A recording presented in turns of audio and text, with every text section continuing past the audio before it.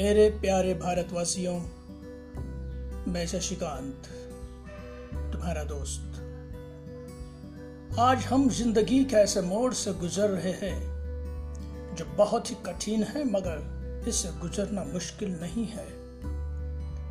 Corona की महामारी पर हमें काबू पाना है। हर एक जिंदगी बहुत कीमती है, हमें हर एक को बचाना है।